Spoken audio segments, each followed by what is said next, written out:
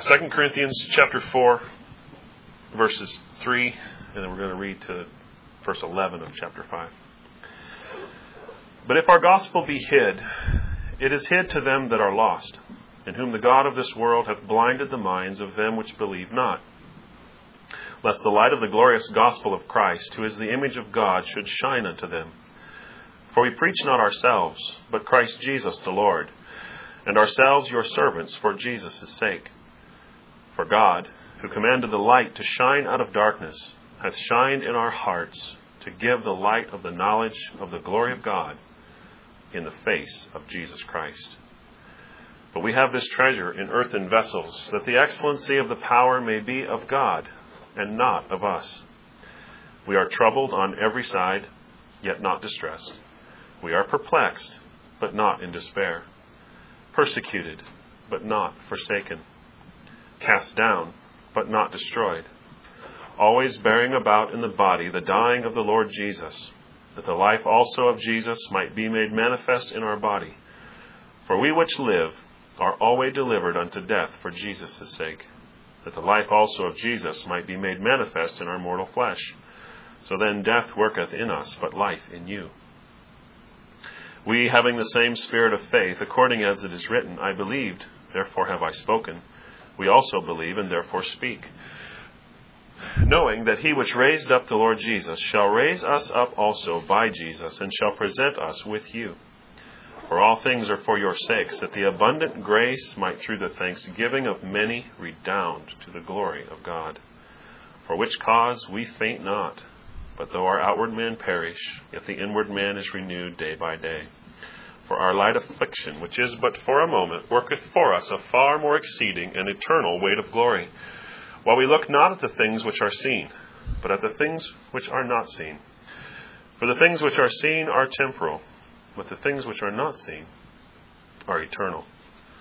For we know that if our earthly house of this tabernacle were dissolved, we have a building of God, and a house not made with hands, eternal in the heavens. For in this we groan, earnestly desiring to be clothed upon with our house which is from heaven, if so be that being clothed we shall not be found naked. For we that are in this tabernacle do groan, being burdened, not for that we would be unclothed, but clothed upon, that mortality might be swallowed up of life.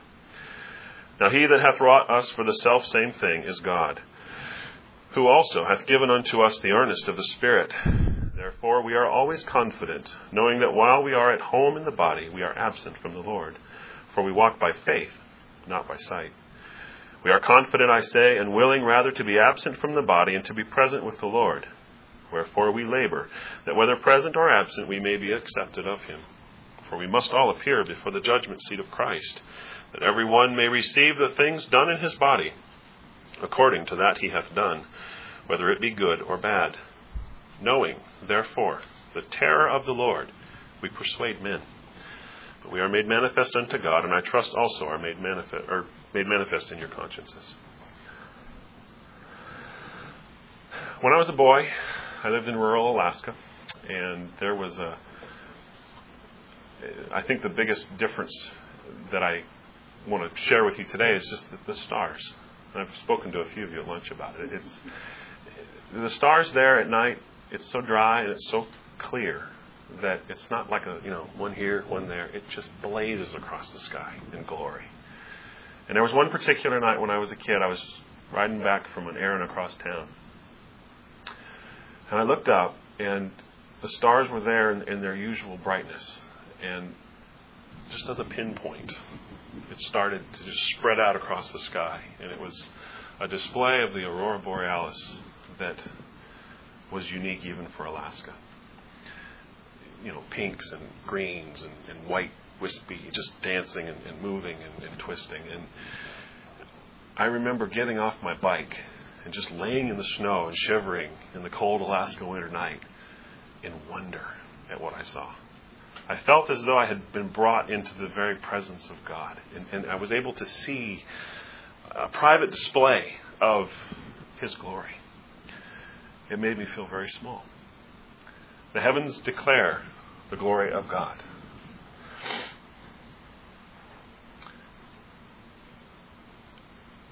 That night,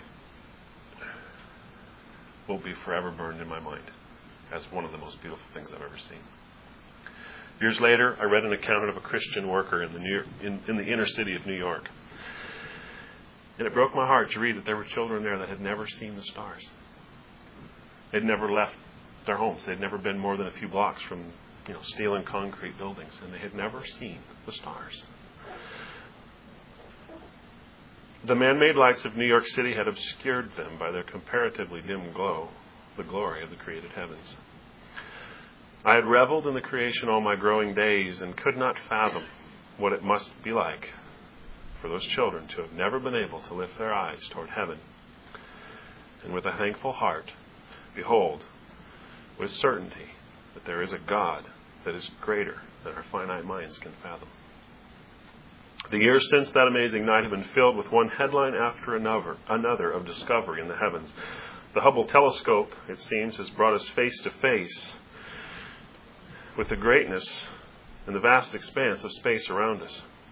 We have looked farther and farther out into the abyss, blackness, and we have discovered countless trillions of stars.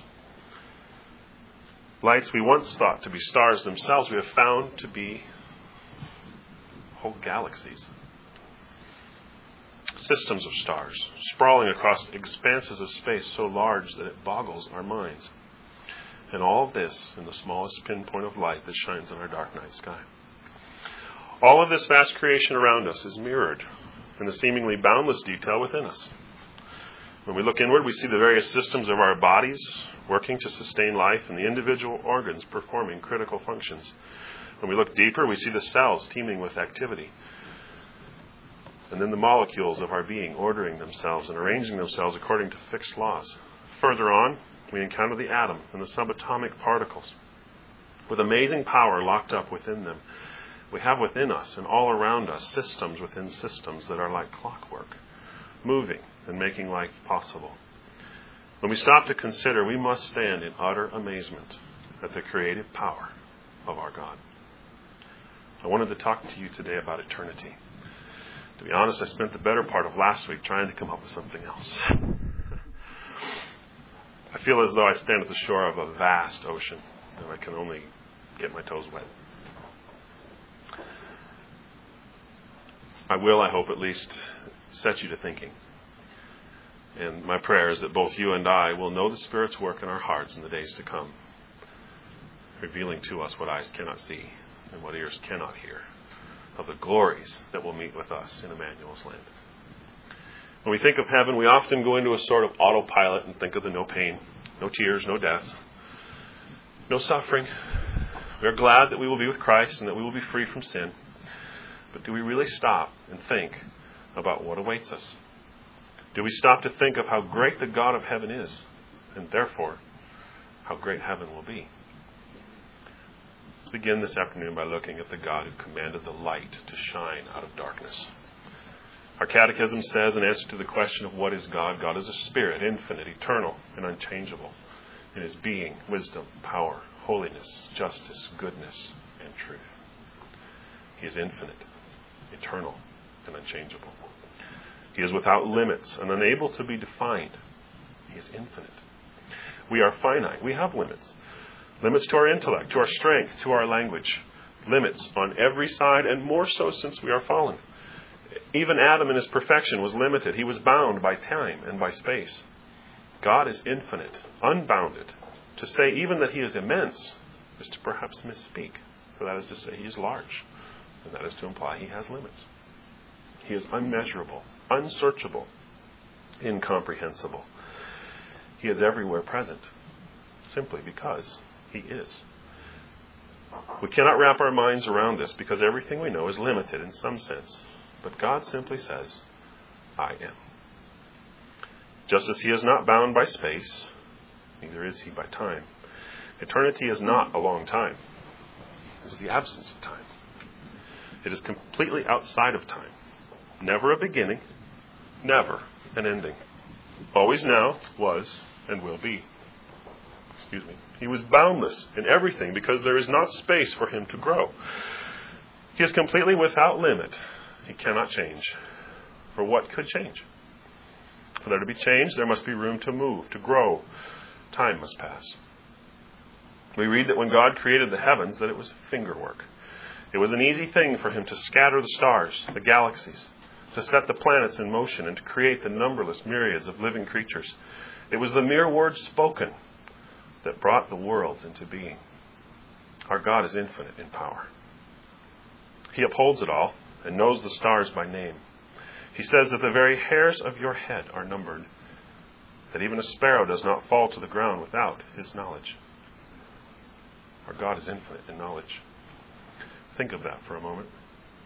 A single hair on your head among the billions of people alive today. A tiny sparrow falling to the ground on a planet that amounts to no more than a speck in the created universe. And God says, I know. Each of the billions of souls on this globe are in motion, thinking, and carrying out those thoughts. God is aware of it all. The psalmist declares, O Lord, thou hast searched me and known me. Thou knowest my down sitting and mine uprising. Thou understandest my thought afar off. Thou compassest my path and my lying down, and art acquainted with all my ways. For there is not a word in my tongue, but lo, O Lord, thou knowest it altogether. Thou hast beset me behind and before, and laid thine hand upon me. Such knowledge is too wonderful for me. It is high. I cannot attain unto it. God tells us that he is moving all things to work for the good of his people. All things. We cannot comprehend it, but God is infinite in his goodness. He is the absolute ruler of all, the King of kings and the Lord of lords. Nebuchadnezzar, that proud king of antiquity that we read about last week, he found out that he was but the servant of the Lord. Pilate, when he stood before Christ, was told, you could have no power over me except it were given you from above. Job rightly spoke when he said, he is wise in heart and mighty in strength, who hath hardened himself against him and hath prospered, which removeth the mountains, and they know not, which overturneth them in his anger, which shaketh the earth out of her place, and the pillars thereof tremble, which commandeth the sun, and it riseth not, and sealeth up the stars, which alone spreadeth out the heavens, and treadeth upon the waves of the sea, which maketh Arcturus, Orion, Pleiades, and the chambers of the south, which doeth great things past finding out, yea, and wonders without number. Psalm 103:19 tells us that the Lord hath prepared his throne in the heavens, and his kingdom ruleth over all. And again in Psalm 135:6 we read, whatsoever the Lord pleased, that did he in heaven and in earth, in the seas and all the deep places. In Daniel we read, all the inhabitants of the earth are reputed as nothing, and he doeth according to his will in the army of heaven. And among the inhabitants of the earth none can stay his hand, none, or say unto him, what doest thou?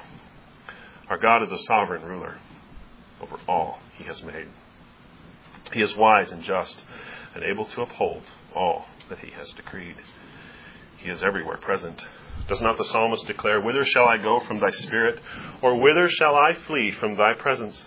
If I ascend up into heaven, thou art there. If I make my bed in hell, behold, thou art there. If I take the wings of the morning and dwell in the uttermost parts of the sea, even there shall thy hand lead me, and thy right hand shall hold me. If I say, surely the darkness shall cover me, even the night shall be light about me. Yea, the darkness hideth not from thee, but the night shineth as the day. The darkness and the light are both alike to thee. Solomon tells us that God has set eternity in the heart of man. And we do have a sense of the eternal that we cannot shake. At the same time, we can't really grasp. We could literally take any attribute of the God we serve and spend all of eternity plumbing the depths of it. We could not come to the end of his greatness, his power, his knowledge, his love, his grace. We cannot really fathom how great our God is. And to me, that is the greatest and the best thing about heaven. For there we will see him as he is, and will never reach the end of his person. We will never run that well dry. For it is an infinite, eternal, and unchangeable God with which we have to do. He quoted earlier, his love has no limits, his grace no measure, his power no boundary known unto men. out of his infinite riches in Jesus, he giveth and giveth and giveth again. The glory of heaven is God in Christ. There are many that talk of our exploring other worlds and seeing all that God has made, but I think we miss the point. That is all we look forward to in eternity. Certainly, I would love to explore the world around me and the cosmos out there just waiting to be discovered. But when Moses said, "Show me thy glory," God did not take him upon the back of an angel and tour the heavens and say, "Look here at the star I have made. Behold the black holes and the mysteries of space." Nor did he tell him that there were trillions of cells in the human body and that the complexity found in one of them would rival that of whole cities. No. He caused his goodness to pass before him. He hid him in the rock and showed him the gospel.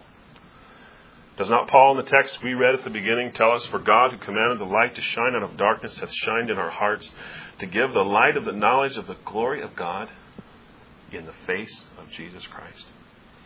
And in Revelation, when describing the city of God, it says, "And the city had no need of the sun, neither of the moon, to shine in it. For the glory of God did lighten it, and the Lamb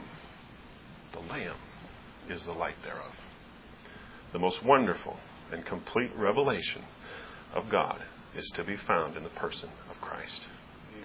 It is certain that the heavens declare the glory of God, but how much more does our Redeemer? In heaven there will be an ever-growing and ever-deepening appreciation for what he did, for who he is. We will never be able to plumb the depths of his humiliation. We will never come to the end of the meaning of the glory of his exaltation. He is infinite, and we will never come to the end of what he is, and therefore what he has done. Charles Wesley in his famous hymn says, "In vain the firstborn seraph tries to sound the depths of love divine." And it will be just our case for all eternity, that we will be continually stretching to take in all that God is and has done, and be forever praising, forever shouting for joy at the next new discovery of his greatness, of his power, of his love. The hymn we just sang also paints the picture well, when it says, "The bride eyes not her garment, but on her dear bridegroom's face. I will not gaze at glory, but on my King of grace. Not at the crown he giveth, but on his pierced hand. The Lamb is all the glory of Emmanuel's land." When I was younger, I used to imagine that it must be a dull thing for the angels before the throne that cry, "Holy, holy, holy," continually. That heaven itself would be rather cumbersome if all we did there was to offer continual praise. But think of it. If there we are unencumbered with sin and the darkness of mind and heart that accompanies it, if there we shall see him as he really is and be made like him in holiness, how can we think that our hearts will not surely burst forth with praise and thanksgiving at every new glimpse of him? Each new discovery and further revelation will pull forth the joyful and sincere praise of hearts that are pure and full to overflowing. And this will never end. There will be ages to come. Ephesians 2:7 tells us that in the ages to come, he might show the exceeding riches of his grace and his kindness toward us through Christ Jesus. Ages. Chapter after chapter will open before us new and larger vistas of the incomprehensible greatness of the love of God for us. There is no end. We will never become tired of what we see there. We will never reach bottom. I said earlier that the creation work of God is spoken of as the work of his fingers. But even more amazing is the fact that when speaking of the redemption of our souls, Isaiah tells us that the Lord hath made bare his holy arm in the eyes of all the nations, and all the ends of the earth shall see the salvation of our God. When we witness the wrestlings of Christ and the Satan in the wilderness, when we go with him to the garden and see the bloody sweat, when we follow along and see that awful darkness of the cross and hear the dreadful cry, "Why hast thou forsaken me?" we must confess that we cannot know the lengths to which he must have gone to redeem our souls. But there will be ages to come. And what must be the joy in store as we have unfolded to us that infinite God that so loved the world that he gave his only begotten Son. Christ will be the center and the sum of that place, the spring of all our joys. But to enjoy heaven, we must be changed. Our corruptible bodies must be raised in incorruption. The mortal must put on immortality. We may not all die, but we shall all be changed. There he shall change our vile bodies, that we may be fashioned like unto his glorious body, according to the working whereby he is able even to subdue all things unto himself. There shall the righteous shine forth as the sun in the kingdom of their Father. There they that be wise shall shine as the brightness of the firmament, and they that turn many to righteousness as the stars forever and ever. There we shall know, even as we are known. There we shall be like him, for we shall see him as he is. There the church will be complete, and our closeness to one another is hard to imagine. For Christ says, the glory which thou gavest me I have given them, that they may be one, even as we are one. Think of it. One, as he and the Father are one. When we think of our relationships there, we have a hard time grasping the greatness of the change that will overtake us. Our friendships in glory will not be maintained from behind walls of protection, for there will be no need. There will be no pride, no envy, nothing to hide. In that place, love will reign in every heart. Those in a higher state of blessedness will in true humility look upon those of lesser standing without a tinge of pride. Those in a lesser state will admire and love the greater without envy. For none will be able to say anything in that place but that Christ did all this for me. Our very best days, our most loving moments here are but a shadowy and twisted image of that which is to come. Those that you struggle to love and that I struggle will be loved perfectly there. For in that place, both you and they will be free from that which hinders that perfect love. When we think of those that we have loved here, that have gone on before us, we have this hope, this expectation that we shall see them and see them in their glory. Not as we knew them here, not as the sinful weak creatures of earth, but as the sinless and in heavenly bodies. Husbands and wives, children and parents, those relationships most dear to us here will be so full there that in comparison they will be like the stars shining at noon, for they shine just as brightly during the day as at the night, but are swallowed up by the glory of the noonday sun. Then we will be changed. We will forever leave behind those things about ourselves that are most ugly, most vexing, most troublesome. In Scripture, we find several lists that tell of the character of those that will not inherit heaven, those that walk in sin and do not find it a vexation of spirit and are comfortable in it. For the sake of time, I will not read them, but from them we gather a little of what heaven will be. Heaven will be then a place where there is no envy, no fear, no unbelief, no covetousness, no murder. There will be no death, nor sorrow, no more tears, and no lies. There will be none of that which is a constant snare and temptation to us here. Gone the hatred and the strife. In short, heaven will be a place where there is no sin and not a single inclination to it. In that holy place, all will be holy as he is holy, and will be without sin and unable to sin. But what does having heaven in view do for us here? Let's look again at 2 Corinthians 4. In verse 8, it says, we are troubled on every side, yet not distressed. We are perplexed, but not in despair. Persecuted, but not forsaken. Cast down, but not destroyed. And again at verse 14, knowing that he which raised up the Lord Jesus shall raise us up also by Jesus, and shall present us with you.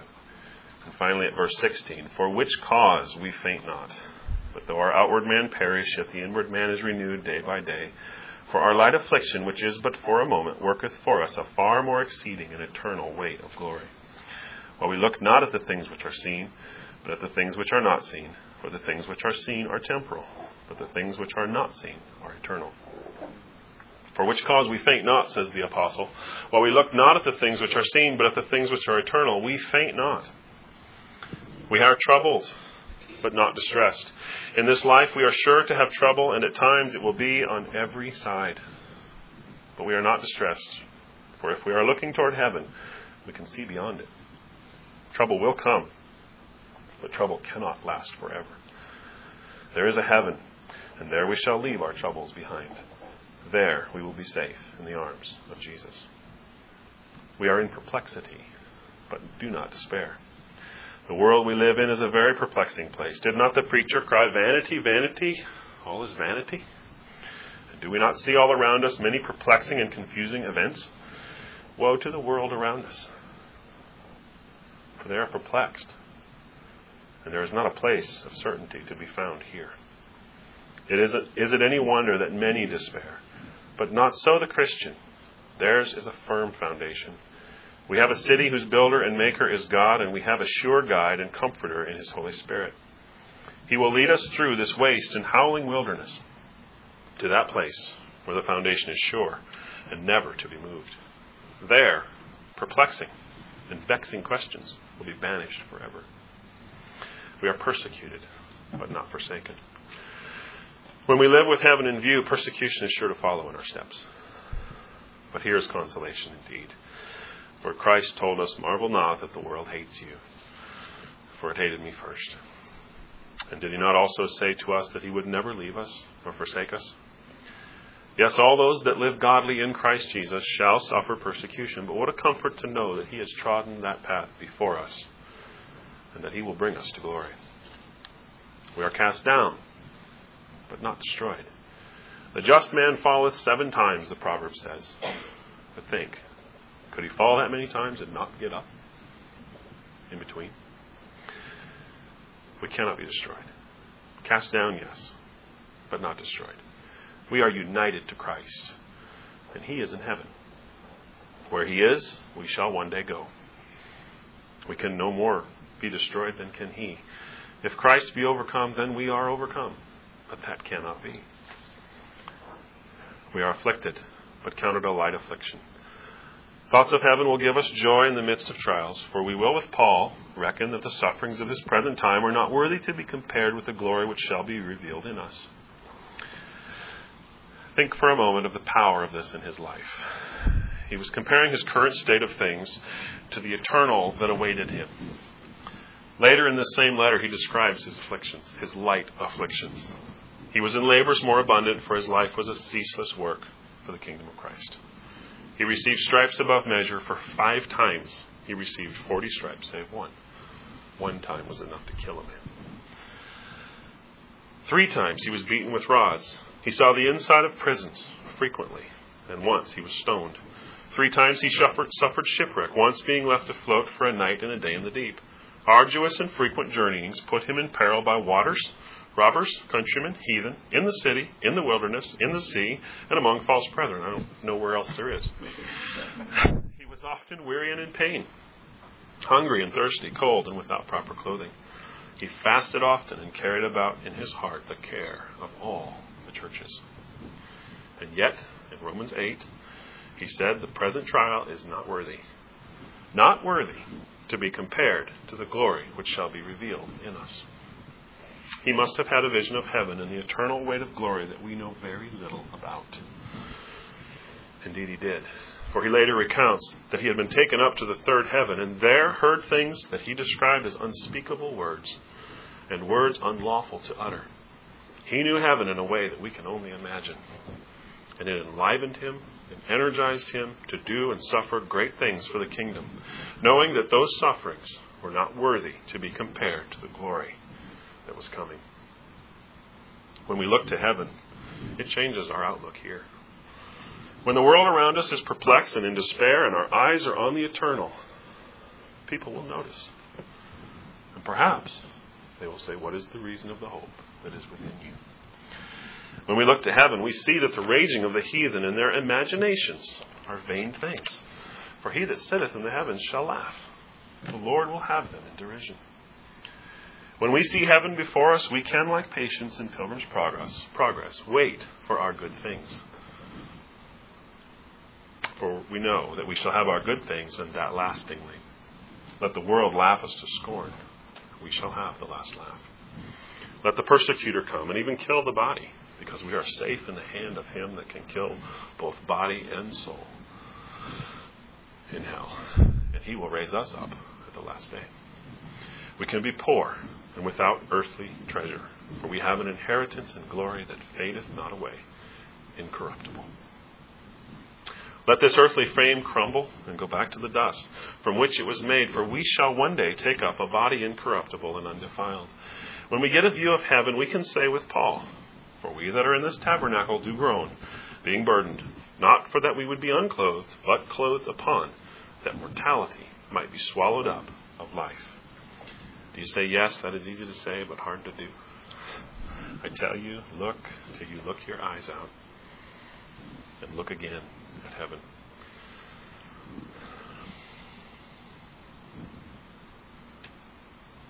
I just lost my place.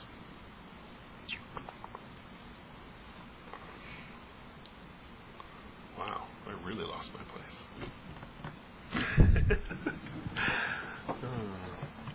Oh, there it is.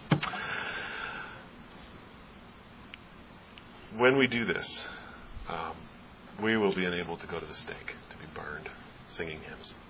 If we, like Stephen, see the heavens opened, we will be like him, able to stand as the stones fly around us and say, Lord, lay not this sin to their charge.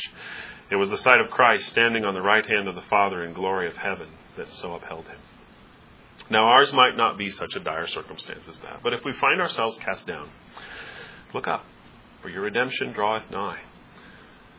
If we find ourselves deadened in spirit and cold in devotion, look away from the crumbs and the ashes that the world offers and look away to Christ. Look away to the Lamb that is the glory of Emmanuel's land. For in looking you will obtain the strength to look more. In seeing, you will see more clearly. Is it hard to look? Is it hard to see? No. But looking to the eternal necessarily implies a looking away from the earth and the things of earth. That is hard. But if we once begin to look away and up, we will find that the very act of faith that looks to Christ, in the very act of faith that looks to Christ, we will find the strength to look more. We said earlier that Paul in his letter to the Romans says, I reckon that the sufferings of his present time are not worthy to be compared. He reckoned it to be so. The word reckon means to calculate or to take an inventory. He had added it up and was convinced. He was sure because he had looked at the numbers, so to speak. It was settled in his mind. And I would ask you, do we reckon this? Do we think this way? Or are we discouraged and cast down at every hindrance, at every stroke? What are we reckoning on? What is it that we think most about? The eternal or that which is of the earth? Are we putting more weight on that which is but for a moment or that which is eternal? Is this not the reason that sometimes we find ourselves so dull? Do we not spend the time we have been given here foolishly? Do we not live like there is no heaven? Frittering away the minutes until they become hours, the hours until they become days, the days until they become weeks and months and years? Do we not live like we do not really believe in heaven? Is the artificial light of this present evil world blinding our eyes to the eternal reality all around us? Do we, like the child of the city, only dimly view the stars because so much of earth's light is blocking our view? Had I been in the city that night long ago, I would have never seen the stars blazing forth, nor witnessed the dance in the heavens. Are we not able to see clearly because we have too much of earth's false light blocking our view? What are we thinking about? Do we spend more time listening to the voices around us or listening to the voice that speaks from heaven? We are being bombarded constantly by a cacophony of voices from all around us. The internet, the TV, the radio, even books can be a snare to us here. Do we spend hours listening to the radio? Do we watch TV just to relax, turn off our brain? Do we sit down at the computer to look something up and find that when we rise, hours have passed and nothing has been accomplished? And I am guilty. So when I say we, I mean we. We have instant communication at our fingertips, but how much of that communication is eternal? Cell phones, text messaging, email, chat, Facebook, the list goes on and on. So much noise, so much input, so much output. How much of what we say, how much of what we hear points us or our hearers to Christ? We must not deceive ourselves here. The time we spend in the company of fools does have an effect on us. Proverbs tells us that he that walks with the wise men shall be wise, but a companion of fools shall be destroyed. If we spend 3 hours a day watching TV or surfing the internet or any other number of things that eats up our time at best and at worst is a real snare to our souls, and 5 minutes reading our Bible, is it any wonder that we are more like the world than Christ? If we set our children down in front of the TV or the computer and let it be the babysitter, should we be surprised when they act like what they see there? We are but a vapor. The moment we opened our eyes on this world, a clock began to tick. Let us live like it. Do what you do on purpose. Watch what you watch on purpose. Hear what you hear on purpose. Say what you say on purpose. And let that purpose be always dictated by the Word of God. See then that you walk circumspectly, not as fools, but as wise, redeeming the time, for the days are evil. We need to become heavenly minded in our thinking, or we will be of no earthly good. Finally, brethren, whatsoever things are true, whatsoever things are honest, whatsoever things are just, whatsoever things are pure, whatsoever things are lovely, whatsoever things are of good report, if there be any virtue, and if there be any praise, think on these things. How much of our thinking is right thinking? How heavenly minded are we? William Booth, the founder of the Salvation Army, was riding on a train one day and musing to himself about the people around him. And this is an excerpt of an account he wrote about it.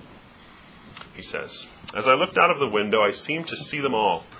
Millions of people all around me, given up to their drink and their pleasure, their dancing and their music, their business and their anxieties, their politics and their troubles. Ignorant, willfully ignorant in many cases, and in other instances knowing all about the truth and not caring at all. But all of them, the whole mass of them, sweeping up and on in their blasphemies and devilries to the throne of God." He goes on, "I saw a dark and stormy ocean. Over it the black clouds hung heavily. Through them every now and then the vivid lightning flashed and loud thunder rolled, while the winds moaned and the waves rose and foamed, towered and broke, only to rise and foam, tower and break again. In that ocean I thought I saw myriads of poor human beings plunging and floating, shouting and shrieking, cursing and struggling and drowning. And as they cursed and screamed, they rose and shrieked again, and then some sank to rise no more." He goes on to describe a mighty rock that rose up, with its summit towering high above the black clouds that overhung the stormy sea. Upon the rock some had found a resting place from the storm, and he went on to say, "On looking more closely, I found a number of those who had been rescued, industriously working and scheming by ladders, ropes, boats, and other means more effective to deliver the poor strugglers out of the sea. Here and there were some who actually jumped into the water, regardless of the consequences, in their passion to rescue the perishing." He then went on to describe the larger class of those on the rock in this way. "Though all of them had been rescued at one time or another from the ocean, nearly everyone seemed to have forgotten all about it. Anyway, it seemed the memory of its darkness and danger no longer troubled them at all. And what seemed equally strange and perplexing to me was that these people did not even seem to have any care, that is, any agonizing care, about the poor perishing ones who were struggling and drowning right before their very eyes, many of whom were their own husbands and wives, brothers and sisters, and even their own children. They were engaged in different pursuits and pastimes. Some of them were absorbed day and night in trading and business in order to make gain, storing up their savings in boxes, safes, and the like. Many spent their time in amusing themselves with growing flowers on the side of the rock, others in painting pieces of cloth or in playing music, or in dressing themselves up in different styles and walking about to be admired. Some occupied themselves chiefly in eating and drinking. Others were taken up with arguing about the poor drowning creatures that had already been rescued." Now this is a very sobering picture indeed. But is it not accurate? Do we not see the terrible hell that with open, gaping mouth awaits those that neglect the truth of the gospel? Do we not get so busy with life that we do not take the time to tell them of their danger? Are we too self-conscious to risk ridicule? When we find ourselves thinking in this way, we can be sure that we have taken our eyes off of heaven. We have lost sight of the glory that awaits and are looking more to the things that are seen than the things that are temporal, and not at those things that are in fact the real and the eternal.